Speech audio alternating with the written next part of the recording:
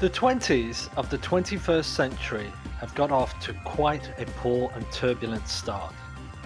We are living through a cataclysmic moment in history.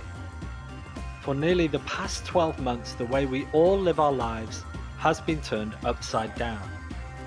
Home working, home education, e-commerce, online retailing and telemedicine have been propelled in adoption and has effectively been the glue that has held society together. Appears to be a light now at the end of the tunnel. And history shows us that any times of severe societal upheaval, there follows a period of technological innovation, creativity, and economic prosperity. Is a new era of the roaring 20s about to begin?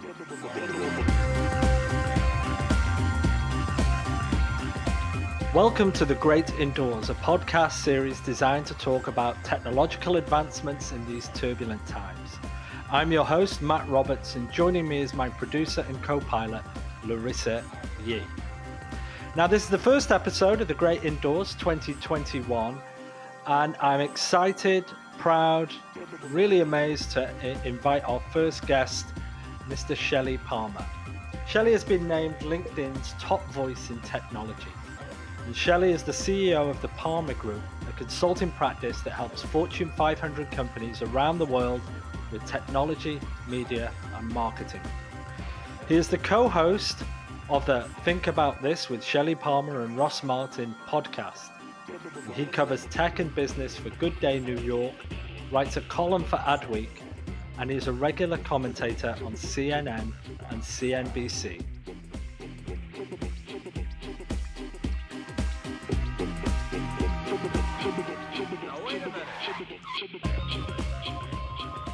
Shelly, welcome to The Great Indoors. Thank you. Great to be here. So the first question, as many of you know, that I like to ask our guests is, where are you enjoying The Great Indoors today? I'm in the shadow of the Empire State Building in New York City, Midtown. Chilly here today, and here in exile, it's awesome. I tell you what's amazing, and for those listeners of ours that are not in New York or the United States, Shelly appears on Good Day New York every week and posts the footage to his webpage. But looking at you here, it feels like I'm actually in an episode of Good Day New York. And I know, everybody's been working from home and doing everything they have to do from home for the last 12 months. But there's been a lot of self-innovation, a lot of creativity in people adapting their environment at home to support their work and to support their education or whatever it is they're doing. But I have to say, you've got an amazing home setup, Shelly. It's truly awesome. And I know you gave an introduction to it at your CES Innovation Summit last week. So maybe we could start there. Maybe you could walk us through or talk us through that home recording studio setup you have. So first of all, I've been in the television business for my entire career.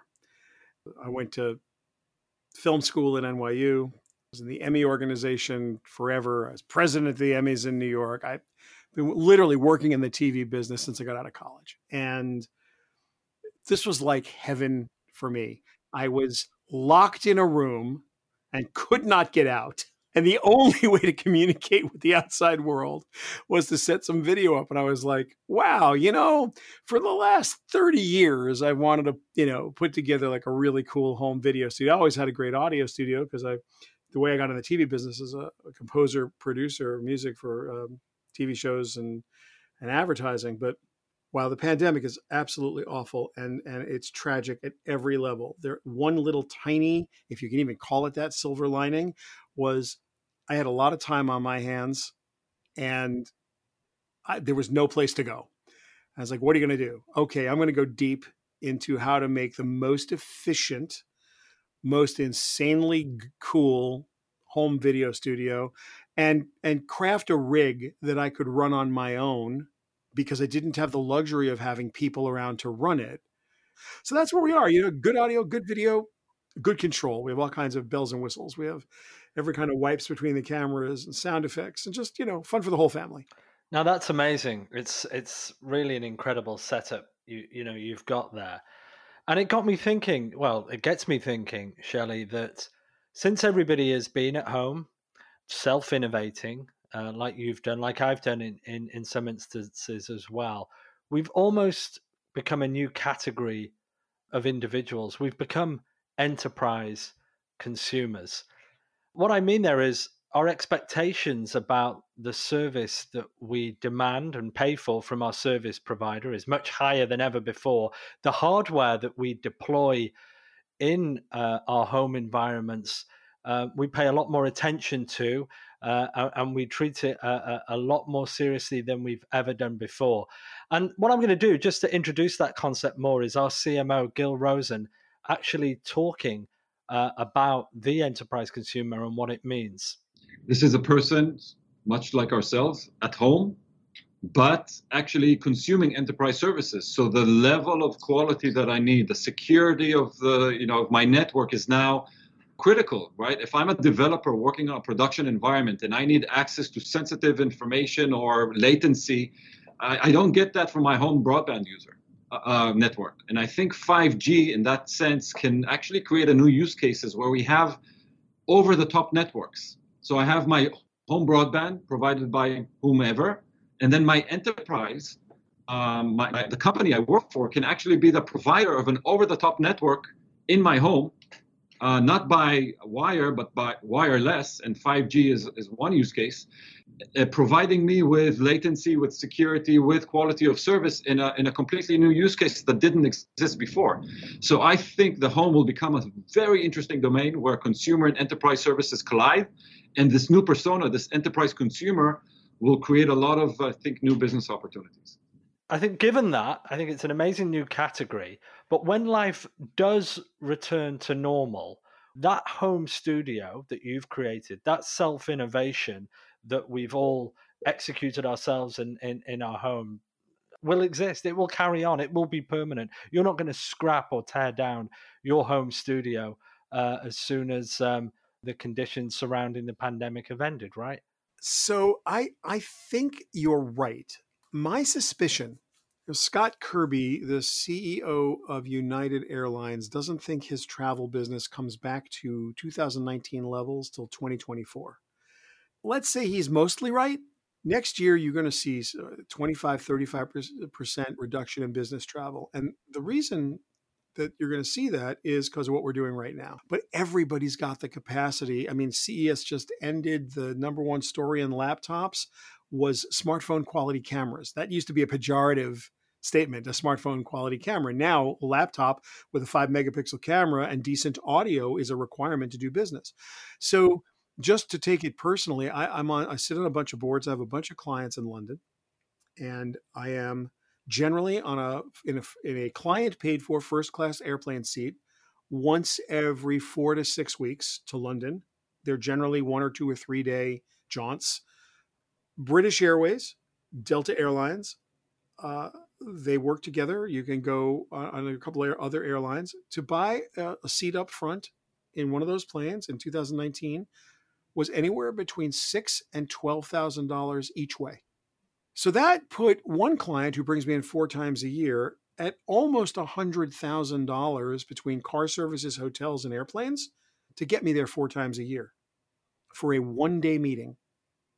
There's no version of this planet where that's going to happen next year, because we've this year had 3 meetings, like, just like this on Zoom, and they were totally happy to do it. They'll bring me in once, and the other board members too, because everybody's going to sing Kumbaya. We're all going to get together. We'll all break bread, have a meal, hang out, do it. But they're not going to bring me in 4 times a year. That's next year or this year and next year. So let's say that's still, we're in the throes of the pandemic. But as that dissipates, the ROI on bringing everyone together, me blowing 2 days on either side of that trip, what shape you're in when the jet lag going transatlantic, and you have to travel at night and you blow the whole day. And like, oh my goodness, why? Like literally for 4 hours I'd rather get up at 4 o'clock in the morning here. It's 9 o'clock in the morning there. I would much rather get up at 4 a.m., go right on Zoom, be in a 4-hour meeting, And so I'll sleep it off the next night. It's different than losing 2 days of productivity on a trip to London. That's going to be replicated everywhere. And so we will never go back to whatever people think normal was, because you can't take away the capabilities I have to save the time and money. I'm not saying I don't want to go to London. I love London. I'm not saying I want to sit in a boardroom. I like doing that too. And there's no substitute for just going to a pub at 5:30 in the evening with your friends in the UK. Nothing like it. It's a thing we don't do in the States. We go to the bar on Thursday night maybe, or afterwards you go take someone out for a drink. But there it's a cultural thing, and you talk about stuff that's not business then, and that's going to still happen. Of course, it's going to still happen. I don't know if someone's going to fly me first class overseas to do it. And if they don't fly me first class overseas to do it, I'm such a little prince, I'm not going to go. So it's like, okay, I'm not sitting in the back. I would much rather do a Zoom or not be on your board. At this point in my life, this is just where it is. So I have choices. Other people don't have choices. I'm not trying to turn this into like some kind of weird 1% business travel thing. I'm just saying, if somebody's used to paying for you to take car service and charge them for an airplane ticket, and they're going to pay for a day or 2 days of your time to do something, if you can do it online, you're going to do it online. Not all of it, but enough of it. Now, here's the part you need to think about. Let's say that I am totally wrong and that it's only 25% of business travel. Call it 20%, not even 25%. 80% of what we used to do comes back because people just want it. They're humans, they're social animals, they want to do it. It's just a 20% reduction. What does that follow on to? The guy at Hudson News, who I buy the books and magazines from and the little snickety snacks before I get on the plane. And I know the guy at Terminal 8 at American, like at the Hudson News, when you walk in there. I know the guy so well that literally in 2006, when my first book came out, I insisted that I bring the books in a carton to this particular guy because he runs that's how much I was on American Airlines back in 2006. And in 2019, same guy is there, and I'm not going to see him. So I don't know if he still has a job. But if only 20% of me not getting gas on the way to the airport, me not picking up breakfast when I'm in the airport, me not wow, what does that do to everybody? Just 20%. And if it's 25 or 30%, the businesses will adapt. There will be clear winners and clear losers, but there's also going to be this massive behavior change. And the technology empowers that in a pretty significant way. And I can't imagine a CFO at any organization not asking for real ROI calculations on why you are sending 3 of you on an airplane. I see this coming because it's happening now, and it's guaranteed to continue. It's guaranteed. So you raise a couple of interesting points there, Shelley, for sure. I think the first one is I also miss British pubs quite massively. It's been a long time since I've been in one. So I'm with you on that. But the second one, we don't travel. I used to travel frequently like yourself all over the world from one week to the next. And I think when we got into this new paradigm of being at home, it was great, as far as spending the time that you do with your family and that work-life balance element and being there all the time for them. I've got to be honest, I'm itching to get back out there. I'm itching to see people physically, to visit new places, to look people in the eye and shake their hand and speak to them. So that, that element I miss, and it may not return in all instances. Now, you used to travel to London a lot, but this helps us switch gears now to think about Las Vegas. And of course, it was CES last week, the annual Consumer Electronics Show from Las Vegas. I know that you attended it virtually. I watched your CES Innovation Summit. You must miss Las Vegas. You must miss physically being there at the event. Sure. Look, I love to complain about Las Vegas because I have the luxury of being there 10 weeks a year. And at a certain point, it's my home away from home. CS is the biggest trade show in Las Vegas, but it's not the only one. I love to complain about Vegas because, let's face it, the familiarity breeds contempt. What can I tell you? But I would have loved to have been there this week. I miss it desperately. Most importantly, For the dear, dear friends I have who work in Las Vegas, who are part of the hospitality industry, we're hoping that it all comes back, at some level. It will, look, every pandemic in history within about 4 years has dissipated due to herd immunity or the virus dying out because of its either its lethality or herd immunity or some combination. It's no longer novel to humans. We have a lot better technology now. I know there's a lot of political controversy over vaccines and distribution and mask wearing, but ultimately, no matter how bad it is right now, and it's bad, in a year or two, this will dissipate. Unless some science fiction stuff happens where there's a weird variant of the virus or a mutation where it all happens again, and some really terrible black swan event with another virus on top of this, a couple of years out, we're back to where we were. And the question is, the big question you got to ask yourself, Matt, is what's the new normal? Like, which of these behaviors stay? What we were able to do at CES this year was unbelievable. It was the best product we've ever put out, ever. Why? We weren't limited by where we could walk or traffic or who was displaying or not. I could talk to a leadership team at one of our Fortune 500 clients. I would ask them, what are the strategic things you're trying to cover? Okay, great. We will put together a tech briefing and an online tour for you. This is what was at CES. This wasn't at CES. So Apple's never there, but there are iPhones all around. Amazon generally doesn't have all of their stuff there. They'll have one little booth, and then they'll be in hotel rooms making deals. I could show all the Amazon products in the context of the Google products, in the context of the voice-controlled tool sets that everybody was using of theirs and of their competitors, all at the same time, with no restriction as to what hall it was in, what the traffic was between the Venetian and the convention center. We were able to do our work at a level we've never done it, and that product will stand. And what made it possible was the fact that every single executive that would have taken our tour on foot, every single one, was able to sit at their desk and go online. They could join us and they could ask questions and from everywhere. So not only do we have the highest level of participation from senior leaders in businesses because they could, right? Not everybody could get to CES or not everyone could get out of a meeting, but they could do it live. And if they couldn't do it live, everyone got a recording of it and they got to hear their peers and they got to distribute it to their rank and file. This is a better product for knowledge transfer than we've ever been able to make in person for a 12 to 18 person leadership team in an executive briefing or a tech briefing at a live CES. We'll do it every year from now on because everyone's empowered to do it. So it changes how we do our business and what. So this new normal, in quotes, it's going to have a different kind of travel. It's going to have a different kind of knowledge transfer. It's going to have a different kind of sales behavior. Well, because we're empowered to do things differently. There's no way in the world that I'm going to not go back to restaurants and not go back to having salons every 8 to 12 weeks for the last 35 years. Not being able to see people drives me crazy. We're going to get back to that. We're also going to have all these tools and all this muscle memory from all these capabilities we've just acquired. Hard-earned knowledge, Zoom fatigue, how to deal, at every level with the accountability.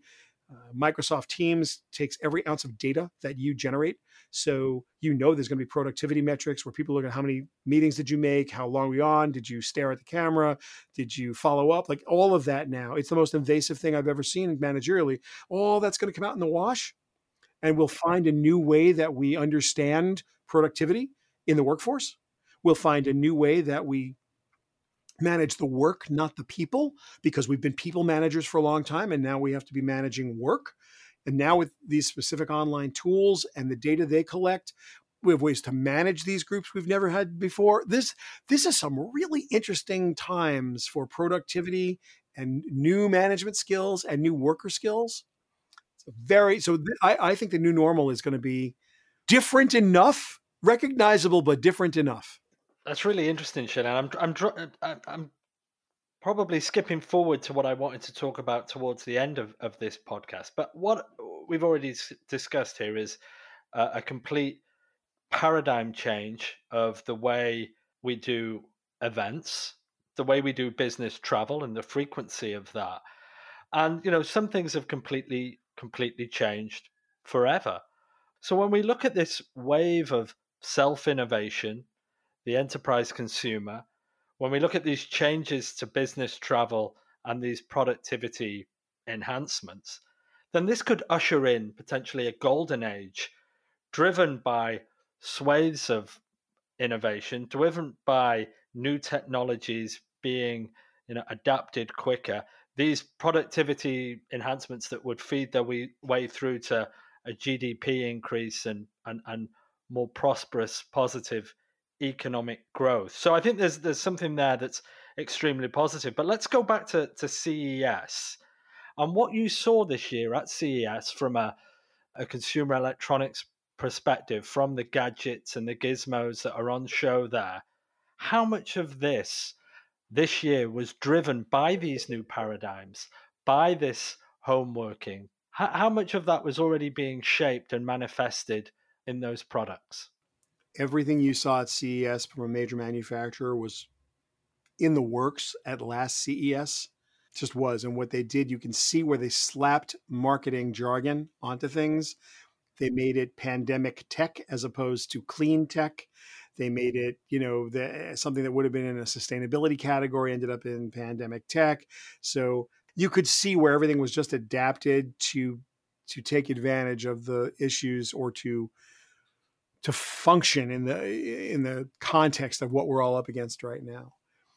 I think you're going to see some real advances in software, and specifically software where AI models take over a lot of cognitive repetitive and a lot of cognitive non-repetitive tasks that we ordinarily suspected that white collar workers would do.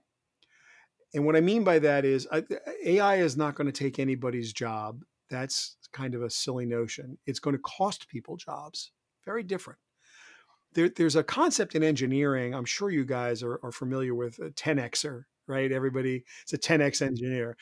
10X is just what you think it is. It's someone who's 10 times as good as a normal person. They charge 3 or 4 times as much, but they do 10 times more work. So actually they're cheaper. So you're paying somebody $30 an hour in some Eastern European bloc country, and they're working at 1X. You pay this person $250 an hour, and they do 10 times the work. But more importantly, they do it at a speed that cannot, and an efficiency level that can't be matched. Now, there's a lot of writings about you put 6 10Xers in a team and you don't have a team. You have 6 superstars all acting like individuals doing.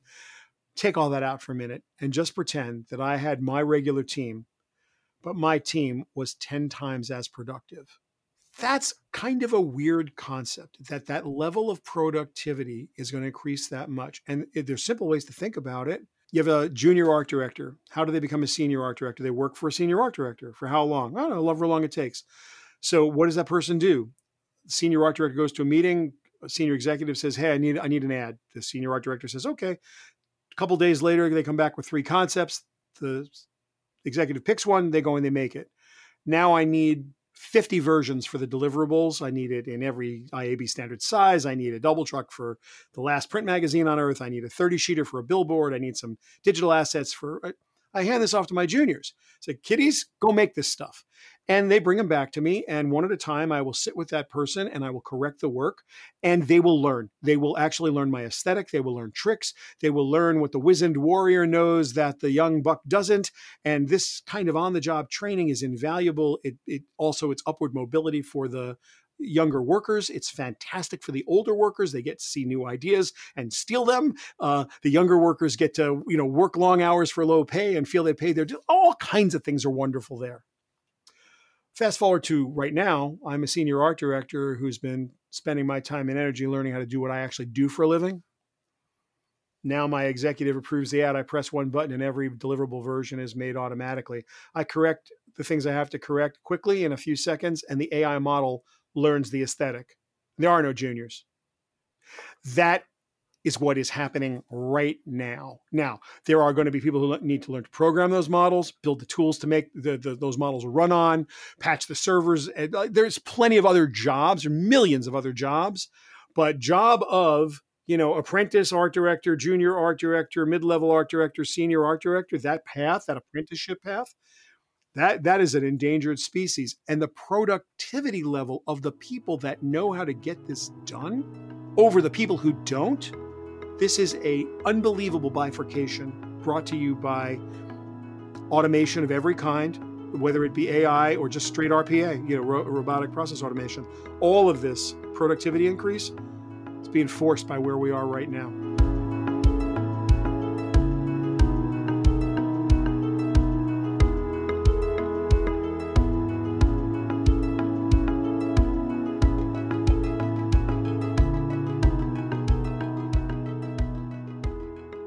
Now that takes me back, to our first series of podcasts, and we talked about marketing and how marketing had been impacted. And the one thing that was very clear right after the pandemic hit and everybody went into lockdown was the TV commercials that came on board, particularly in North America. They were all the same. They were so homogenous in their messaging, their imagery. It was either the same agency putting together the same brief for every single client, or it was AI-driven marketing. It was an algorithm that said, this is what people are feeling. This is what people need to hear right now. A lot of the language was reassurance. And out came this outpouring of homogenous TV commercials. The creativity, the individualism had gone from these TV commercials, and it all appeared to be AI driven. Now, I may be wrong. That may not have been the case. It may have been great minds think alike, but it certainly looked like the marketing was all automated. And if you think through television ratings and you are an AI model and you are making a decision that you are 84% sure that there's a 62% chance that the person watching this ad is going to convert based on the metrics that you've asked for the conversion, people misunderstand television and misunderstand television ratings if they're not in the business. There's no such thing as the highest rated show on TV. There's no such thing as the best show on television. There's the best show against women 1849. There's the best show against men 1332. There's the best show against a heterogeneous audience mixed thusly who are 150% over indexed on buying product X. Everything is scored.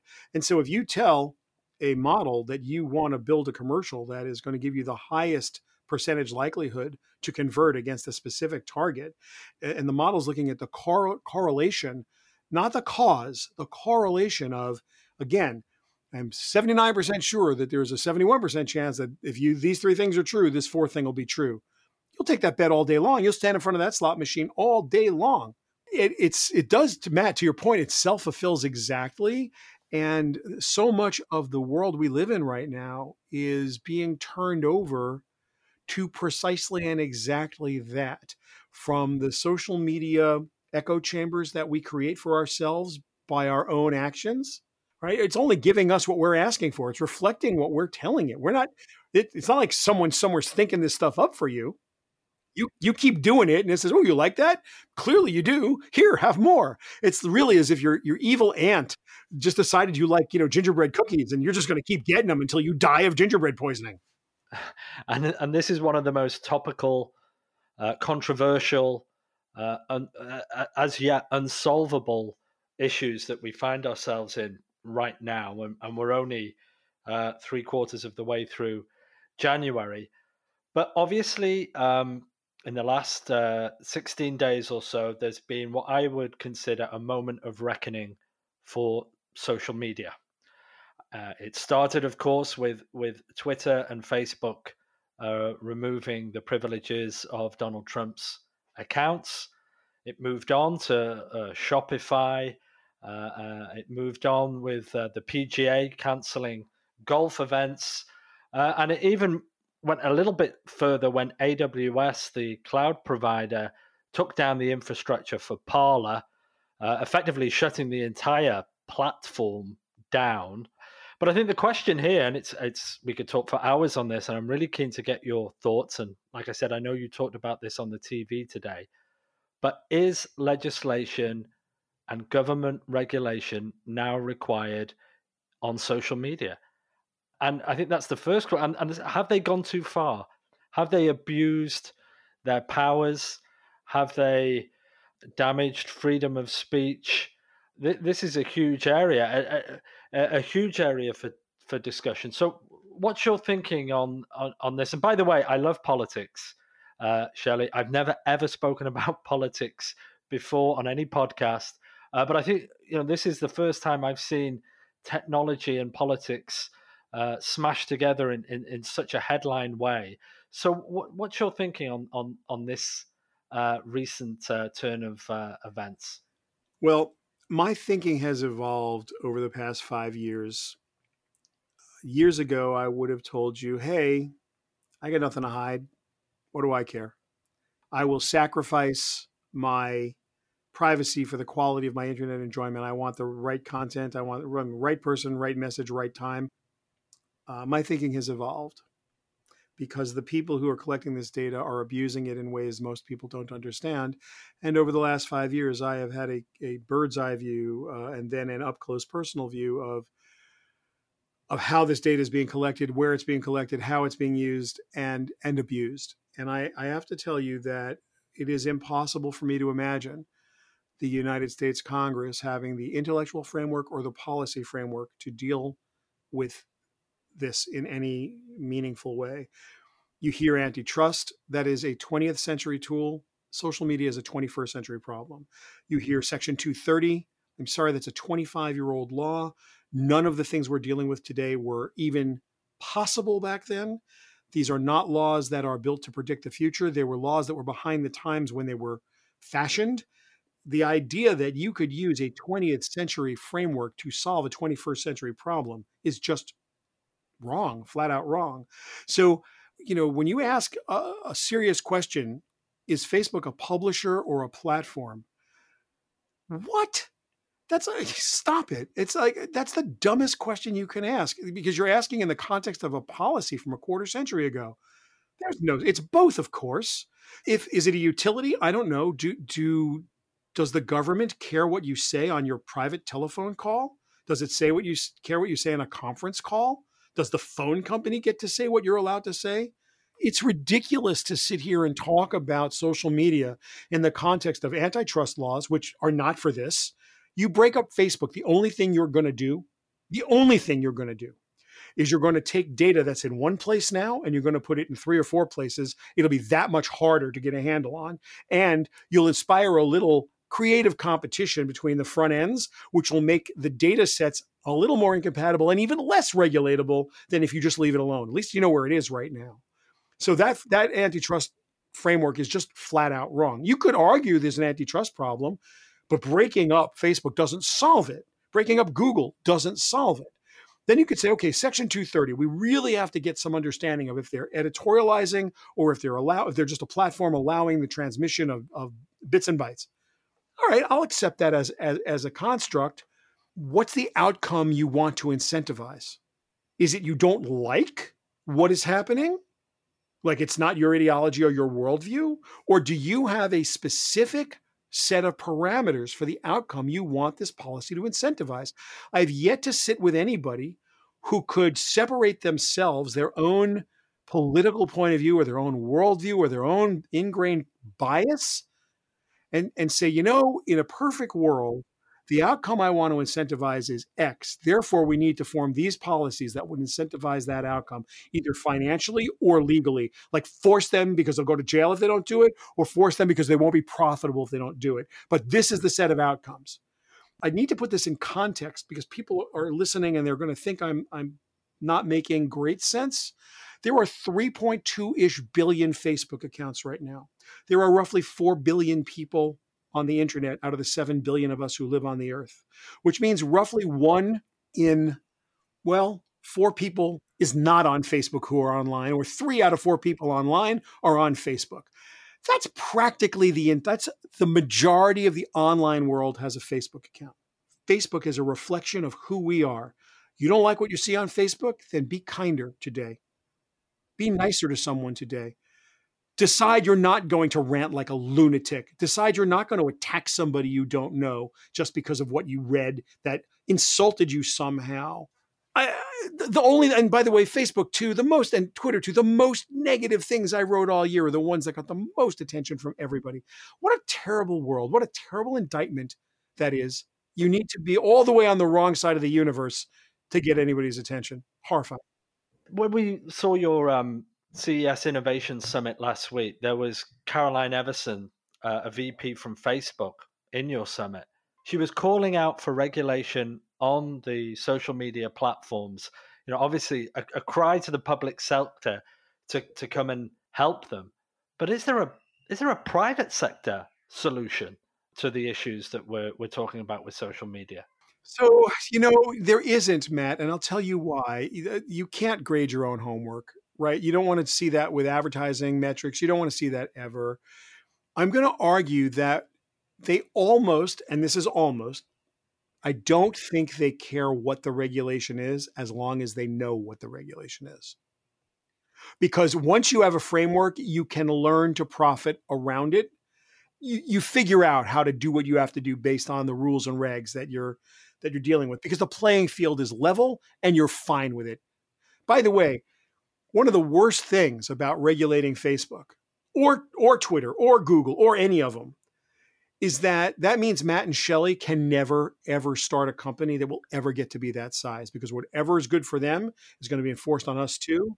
And we will never be able to abuse the system the way they abuse it now and the way they abused it then to get to power. Once they cut that off, they guarantee a bifurcated world. Super giants and little ones. Well, we'll break them up. It's like, no, you won't. They're smarter than you are. Unless they nationalize Google, search is going to be Google forever. Google's not, by the way, a search engine. Never has been. Google is an advertising optimization engine that's all other conditions are secondary. They only need to be good enough to get you to come back to search again. And the only reason Bing is in existence is because Google doesn't feel like facing antitrust lawyers. Otherwise, Bing wouldn't be there. They could never compete. So Google's not in that. Should there be a search engine? Well, as it turns out, there are plenty of people who've tried to make search engines. They're not as good, and people don't use them. Is that Google's fault? So when I talked about the private sector involvement in this issue before, Shelley, it took me back to the end of 2019, I think it was, and it was a question I asked Ludwig Siegel of The Economist. Smart guy. We were at Chetan Sharma's Mobile Future Forward event in Seattle, and there was a panel on cybersecurity with all the cybersecurity. The question I asked was that there is an almost a mutation of malice in the digital world, because cybersecurity always used to be about protecting systems, because the cyber criminals were breaking into systems to steal data. Old fashioned, it was breaking into a bank to steal money. But that's essentially, the cybersecurity firms are protecting against those hacks, people breaking in. But the situation here is the intentional weaponization of disinformation that is proliferated through these digital channels at the speed of light almost, that is detrimental and harmful to society. And it's like Winston Churchill said, a lie can get halfway around the world before the truth even has a chance to put its pants on. But the world we're living in right now is a lie can touch every single individual before the truth has even woken up. What is the solution that we face here? Because there is great harm that can be caused through these platforms. I think, Matt, I don't know the answer to your question, but as I said, my thinking about social media has evolved over the last 5 years. And I'm at a point now where I actually believe in my heart of hearts that social media is worse for humanity than whatever bad it does is worse than whatever good it does is good. These comfort zones that are created, they are capable of destroying this planet. And in a way, January 6th will go down in history as the largest mass hypnosis of human beings. I can't imagine what I was hearing from people who were interviewed.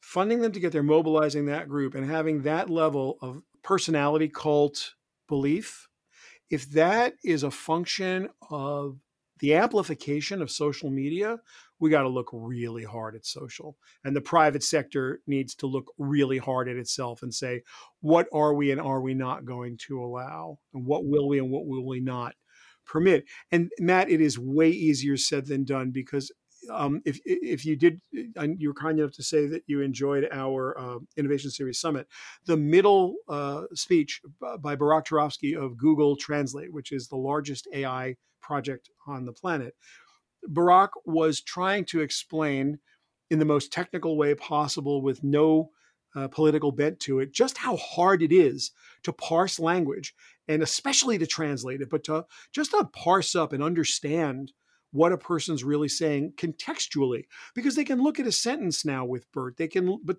they used to be able to look at a couple of words. Now they can look at a whole sentence. Their goal is to be able to look at a paragraph. I mean, it would be amazing to be able to get a 5-paragraph essay into one of these models and have it understand the true context. Because until you do that, if you have a sentence that says something like Hillary Rodham Clinton's emails were deleted and both she and the DNC's emails were hacked, that's objectively false. It's misinformation. He deleted emails from her server and the DNC was hacked. If that's in a paragraph, that's in an essay that's negative Trump, do you fix it? Is it a meaningless error and it doesn't really have any bearing, nor does it really change the context of the paragraph it's in? It's just about, hey, there was an email problem, how do you understand the context of that miscast sentence? And if you found that miscast sentence, would the computer correct it? Would it flag it and say this sentence is wrong? Those are the problems that you're trying to solve with devices that don't understand context. There are people who wouldn't get that, let alone computers. Like, training a model for that level of context is beyond our science. So a human that was doing it would bring their own confirmation bias as well as the rule base.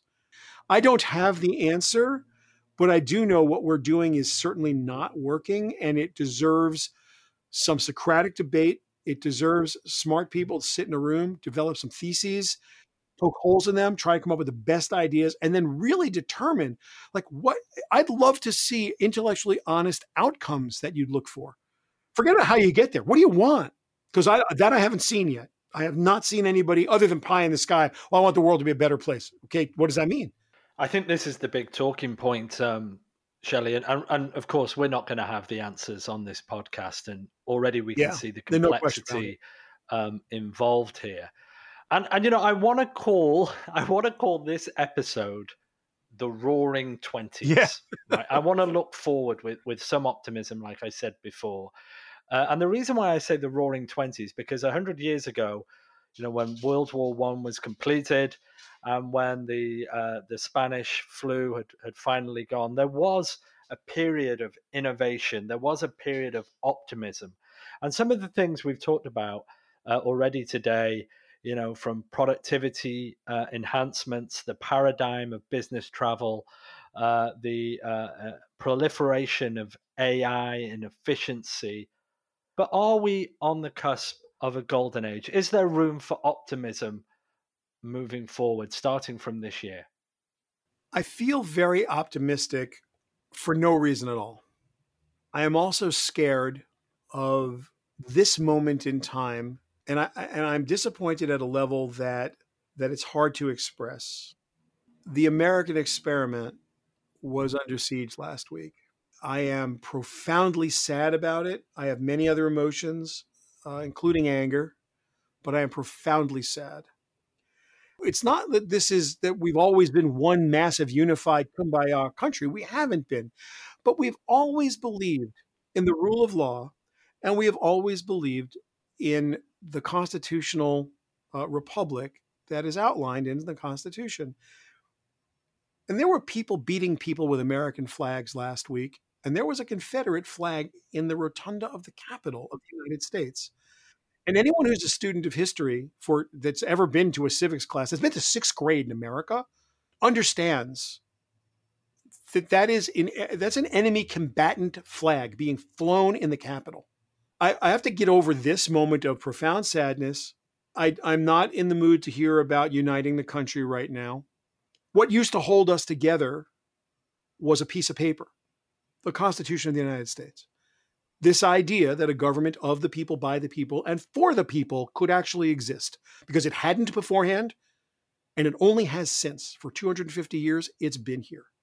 So if we have leadership now that can bring us back to center, I believe that Americans will ultimately be Americans. And that is my optimism, that these people believe they're patriots. Hopefully they'll pick up the Constitution, read it carefully, and they will be set straight by their own belief system. It may not happen. If it does, then I think we are on a path to where we need to be, which is we've got technological advancements. We will have sociological advancements at the level that they are willing to be adopted, and life will go on. The water will run, schools will be in session, children will learn. But when we are through this, and I am hopeful that we will, I am absolutely hopeful that we will get through this. I believe that that's where my optimism truly comes from, that the process yielded a product that wasn't perfect, but it was better than everything else on this whole planet. And one of the things I'll leave you with is you realize that there is no place on earth. There just isn't another place on earth like the United States of America, with opportunities and the simple grace that we have here. We've lost our way for a minute. That doesn't dash my optimism. I am sad. I'm not going to say I'm not. And I'm angry. I'm not going to say I'm not. You probably hear it in my voice. And I'm not particularly angry at anybody. And I feel that America is weaker right now than it's ever been. But I am hopeful that we're going to see something else happen now. All technologists, and I consider myself one, are by nature optimists. We'll have a better day tomorrow because we'll be able to make the world a slightly better place, better education, better health, better living conditions, for everybody, not just for some, for everybody, that we are a better planet, whatever that means to you, and give you the tools to solve the problems you want to solve. So that's hopefully what the new technologies that we are bringing out this year and next year will help empower, that each person will be given the tools they need to take the problem they've identified as the thing that they need to solve, that they're most passionate about, and they will have the tools to solve those problems with, and we'll keep trying to make better tools and deploy them better, and we'll see more extraordinary use of ordinary technology for the good of everyone. And the things that don't work, that's in the eye of the beholder, and we'll keep that discussion going. As long as it's a civil, respectful discussion, there's nothing you can't solve.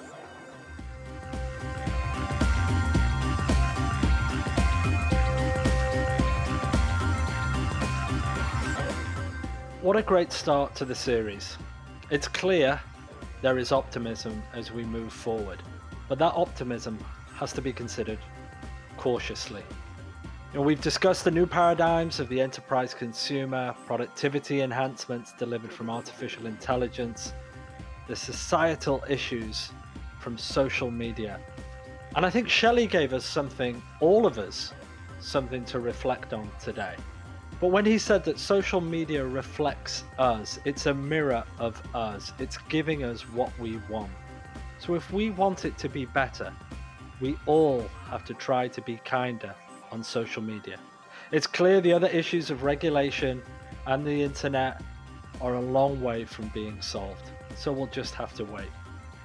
But we are on the cusp of a new golden age. We have progressed and we will continue to do so. The world had to wait 20 years before early trials of a polio vaccine and its first American license in 1955.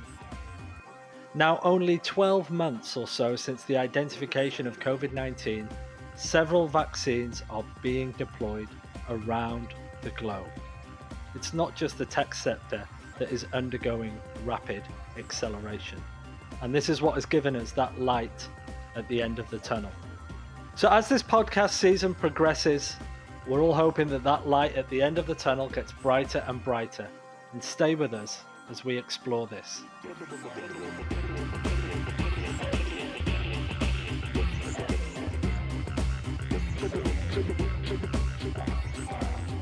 Please subscribe to our podcast on your favorite or usual podcast provider of choice, and visit our website www.amdocs.com/The Great Indoors. This is Matt Roberts from Amdocs in Toronto.